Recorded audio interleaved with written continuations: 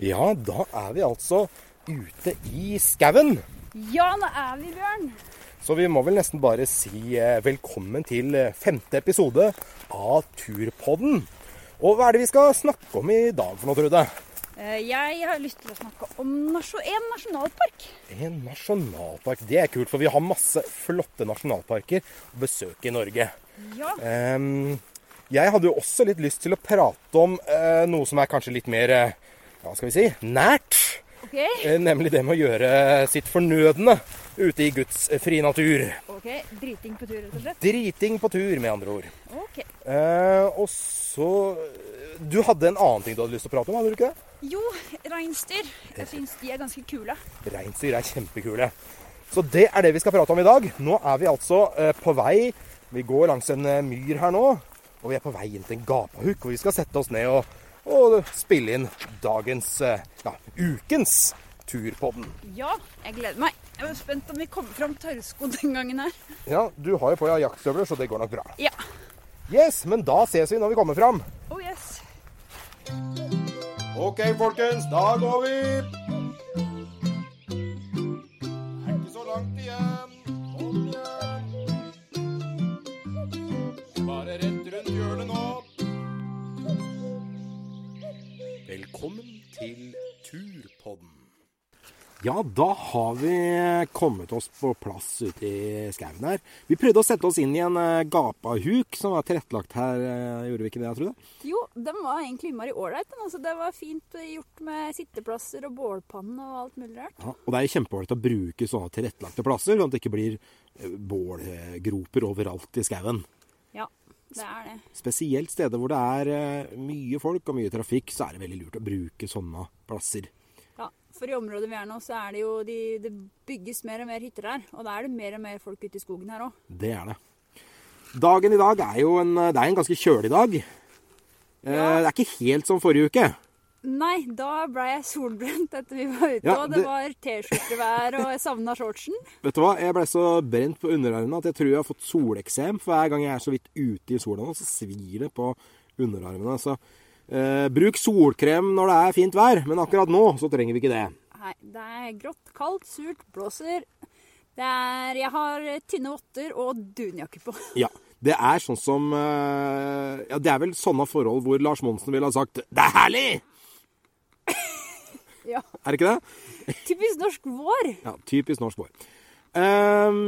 Vi har jo laget en liten liste over ting vi skulle prate om i dag, og en av tingene vi skal snakke om, det har jo kommet litt fram på grunn av at det har vært mye oppmerksomhet mot at det er veldig mye folk i marka for tida.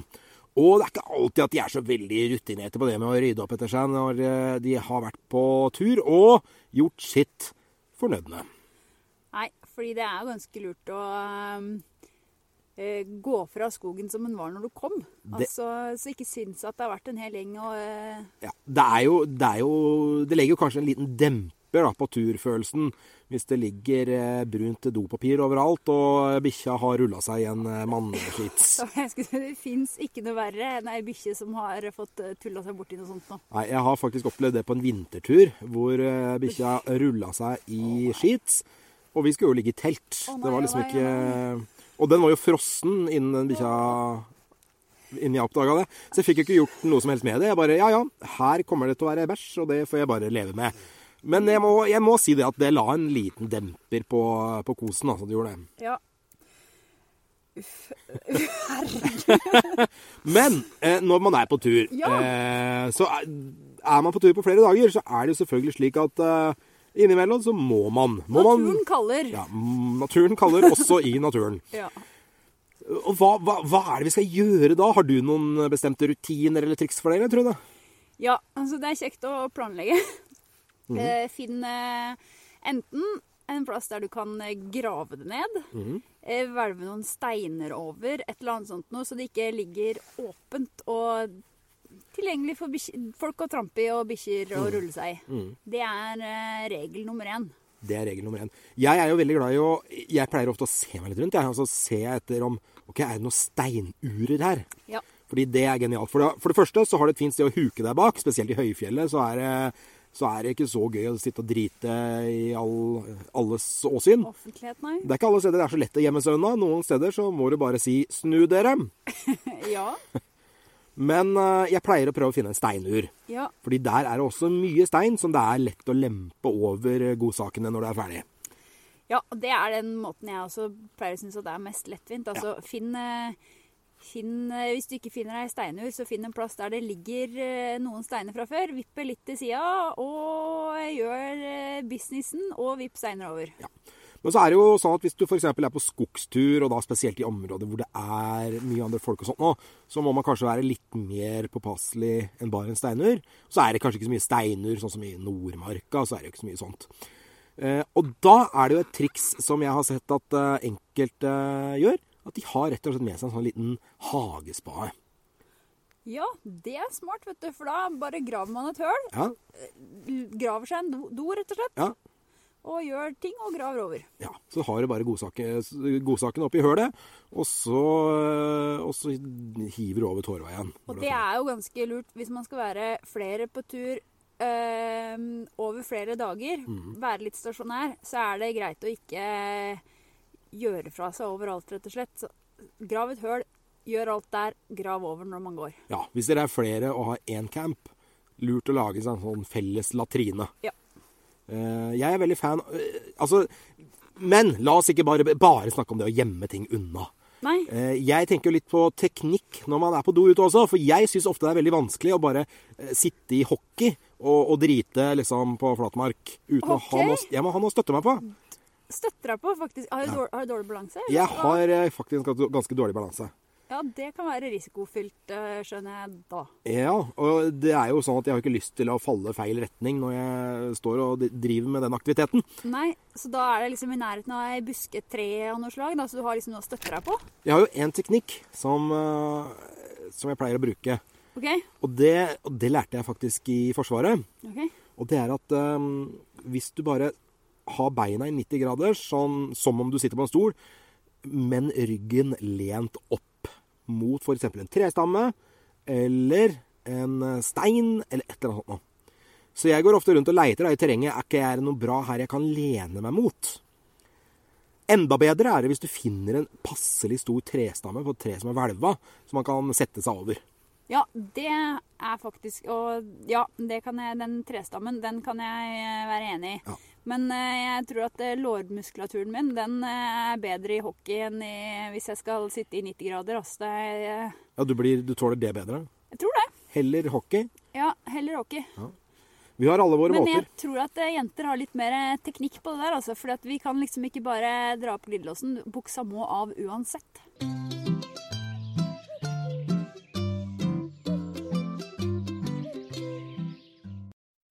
Det er jo mange som skal på tur i sommer, ser det ut som. Ja. Og da er det jo bestemte områder som kanskje er mer populære å reise til enn andre. Har du gjort noen tanker om hvor du skal i sommer, eller? Ja, jeg har lyst til å se noe annet enn det vi har hjemme. Så siden her er det jo mye fjell og skog, så jeg har lyst til å teste en nasjonalpark som har noe annet å by på enn det jeg har her. Så da har jeg sett meg ut Ytre Hvaler nasjonalpark. Ytre Hvaler, ja. Ja, hvor er det ligger hen da? Det ligger på Hvaler, da. Det ligger på Hvaler, ja. Og der, ja. Der, ja. Ja, nei da. Det ligger jo i Østfold. Ja, det er jo på andre siden av Oslofjorden. Altså på østsiden av Oslofjorden. Ja, mot svenskegrensa. Helt nederst nede i hjørnet der. Helt nederst nede der. Og den nasjonalparken, det er jo litt på fastland, og så er det en del som strekker seg utover en skjærgård utenfor der. Altså. Ja, jeg har lest litt om det. Og jeg har sett at de har et besøkssenter som har litt informasjon om hva som er på de ulike plassene. Og så har de jo et niseskjelett. Oi, kult. Ja. Ja, hvor er det senteret er da? På Skjærhallen. Altså i sentrum der, liksom. Ja, kult. Og sånne besøkssenter er jo kjempelurt å besøke om du har lyst til å lære litt mer om nasjonalparken før du drar inn igjen. Ja, og jeg så også de hadde litt informasjon på internett også, og da hadde de også litt sånn regler som er lurt å ha lest før man reiser.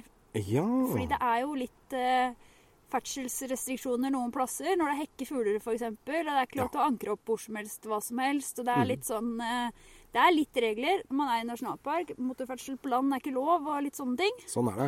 Og det er jo sånn at ulike nasjonalparker har jo ofte litt ulike regler også, om hva du kan gjøre og ikke gjøre, med tanke på for eksempel sånn som fyring av bål, oppslåing av telt, og sånn som du sier nå, ferdselsforbud. Ja.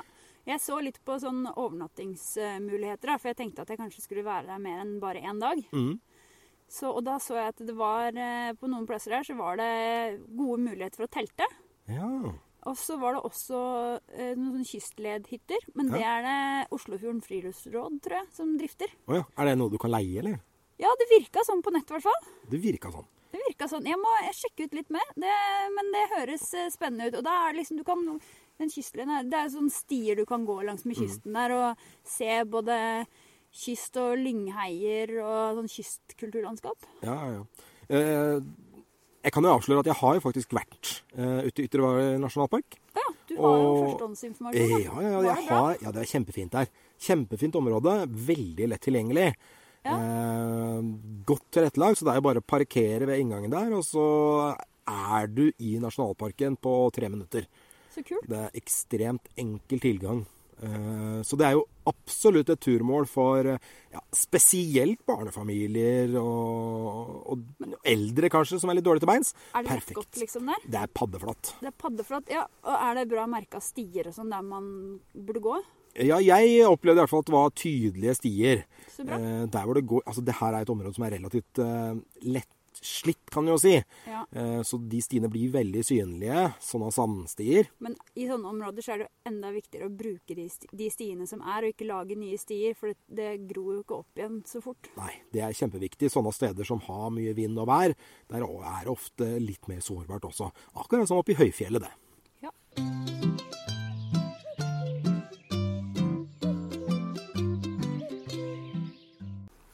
Jeg er jo ikke så veldig glad i å være på tur langs kysten. Ok. Nei, for jeg er jo en sånn som... Jeg vet ikke hva det er. Det er et eller annet slags grass, tror jeg. Jeg blir så allergisk når jeg er langs kysten på sommeren, at jeg tror som regel at jeg skal dø. Det tetter seg så mye, og jeg blir litt sånn sløv i huet. Så jeg pleier jo heller å reise opp til fjellet. Da klarner ikke bare sinnet, men også nesegangene mine seg veldig. Ja. Så jeg liker jo meg veldig godt opp i fjellet, og jeg er nok ikke alene om det. Fjellet kommer nok til å være et godt besøkt reisemål i sommer. Og der oppe i fjellet, så når jeg er på tur da, jeg vet ikke om det bare er jeg altså, fordi når det er mange på tur i et område, så får jeg ofte litt trøbbel. Du er litt folkesky. Jeg er det. Jeg vet ikke, er det bare jeg som er sånn? Fordi hvis jeg er på tur, møte noen langs stien og hilse pen, sånn som nordmenn skal gjøre, det er helt greit. Ja. Men når jeg for eksempel har sett meg ut et vann som jeg skal gå og ligge i telt ved, og jeg kommer opp dit, og så ser jeg at, oi, der på andre siden av det der vann, det kan være stort vann også, vet du. Så ser jeg, og der står et telt. Og da er min umiddelbare tanke, dette vannet, det er opptatt. Er det bare jeg som er sånn?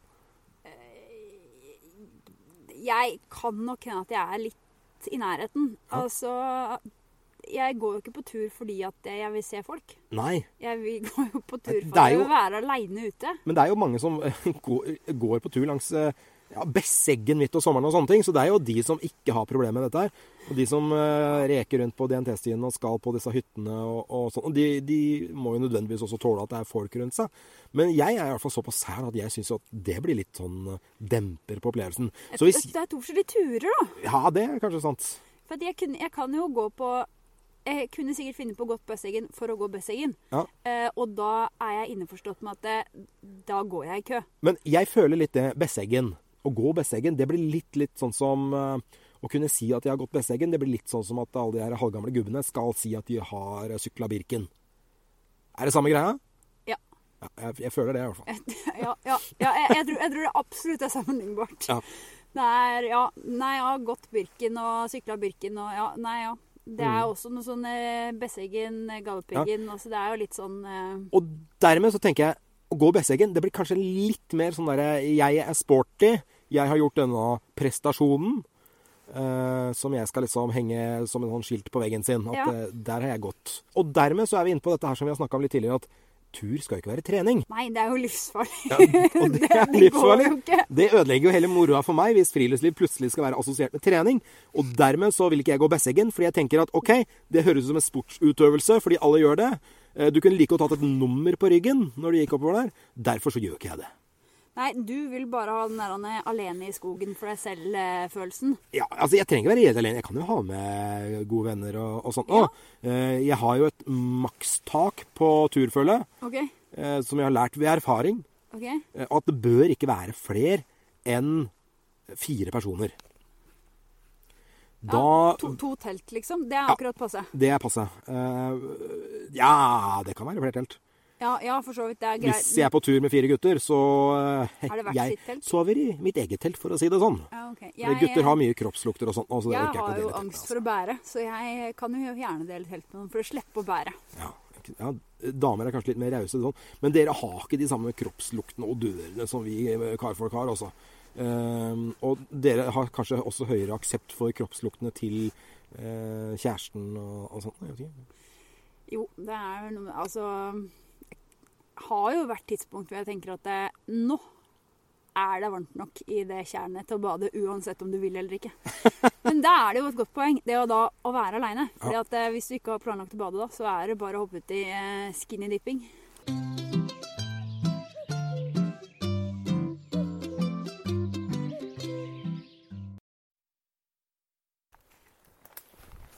Da har vi forlatt campen og begynt å vandre litt nedover lia her. Ja, Vi utforsker litt. så vi fant en spennende bæsj, så vi skal se om vi finner mer av den. Hvem sin bæsj var det vi fant da? En orrfuglbæsj. Ja. Så Og orrfuglen, de har jo en spesiell aktivitet på den tida her av året. Ja, det er leik. Leik, ja. Og hva er orrfuglleik? Orrfuglleik, ja, jeg vil si at det er litt det samme som det som skjer utenfor utestedene.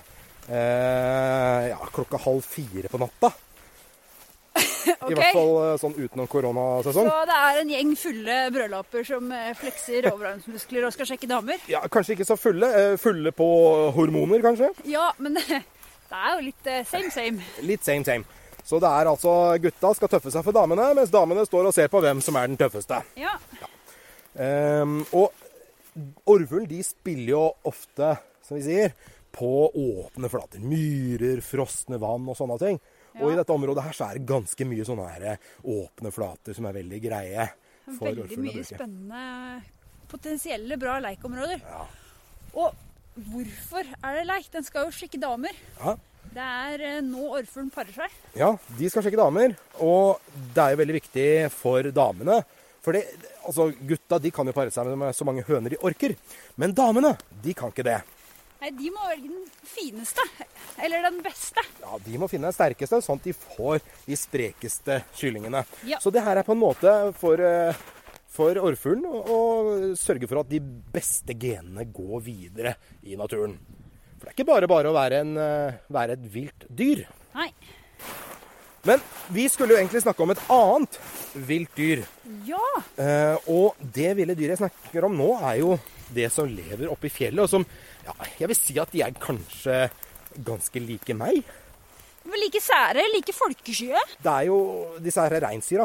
De er jo også litt sære sånn. De er ikke så veldig gira på folk, de heller. Nei, de stikker jo gjerne på lang avstand. Hvis de ser en bevegelse som er noe nytt, så klumper de seg sammen først. Ja.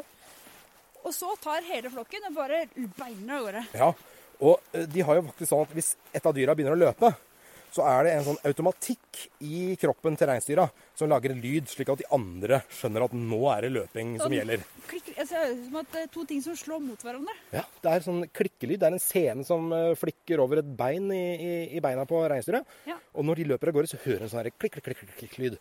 Og det er veldig lett for de andre reinsdyra å høre, og da skjønner de at nå er det fare på ferde. Og hvorfor er det så lurt når du er et reinsdyr som bor i fjellet? Det er jo veldig lurt, fordi at det er jo ikke lyst hele tiden, så det er ikke alltid de ser hverandre. Det kan være veldig tåkete, det kan være tett snø, alt mulig rart. Så det er jo en sånn funksjon så at hvis en begynner å løpe, hvis en blir skremt, Ja. så at ikke alle skal bli spist, så da hører alle at en begynner å løpe, og da begynner alle å løpe. Ja, det er genialt. Så den klikkinga, det blir litt det samme som at når du løper av gårde, så roper du 'Denne veien, folkens!' Det er litt det samme. Ja. Men de kan jo også lage litt sånn lyd med stemmen da, kan de ikke det? Jo, de lager så er det gryntelyd. Ja, hvordan kan du lage den lyden igjen? Altså, jeg er ikke veldig god på reinsdyrlyd, men Ja. altså, de lager sånne... Ja, det er noe Ja, sånt. men den er jo ikke så veldig høy. Den er jo ganske... Ja, der. Litt mer sånn lav, liten grynting. Den tror jeg er ganske bra. Ja. Den tror jeg er bra. Den er bra. Og de springer av gårde sånn hvis det kommer jerv, hvis det kommer folk. Hvis du kommer. Hvis jeg kommer. For jeg er ganske skummel. Ja, for en rein så er du ganske Ja, skummel. fordi spesielt hvis jeg kommer over den i jaktsesongen, så kan jeg være kjempeskummel. Ja.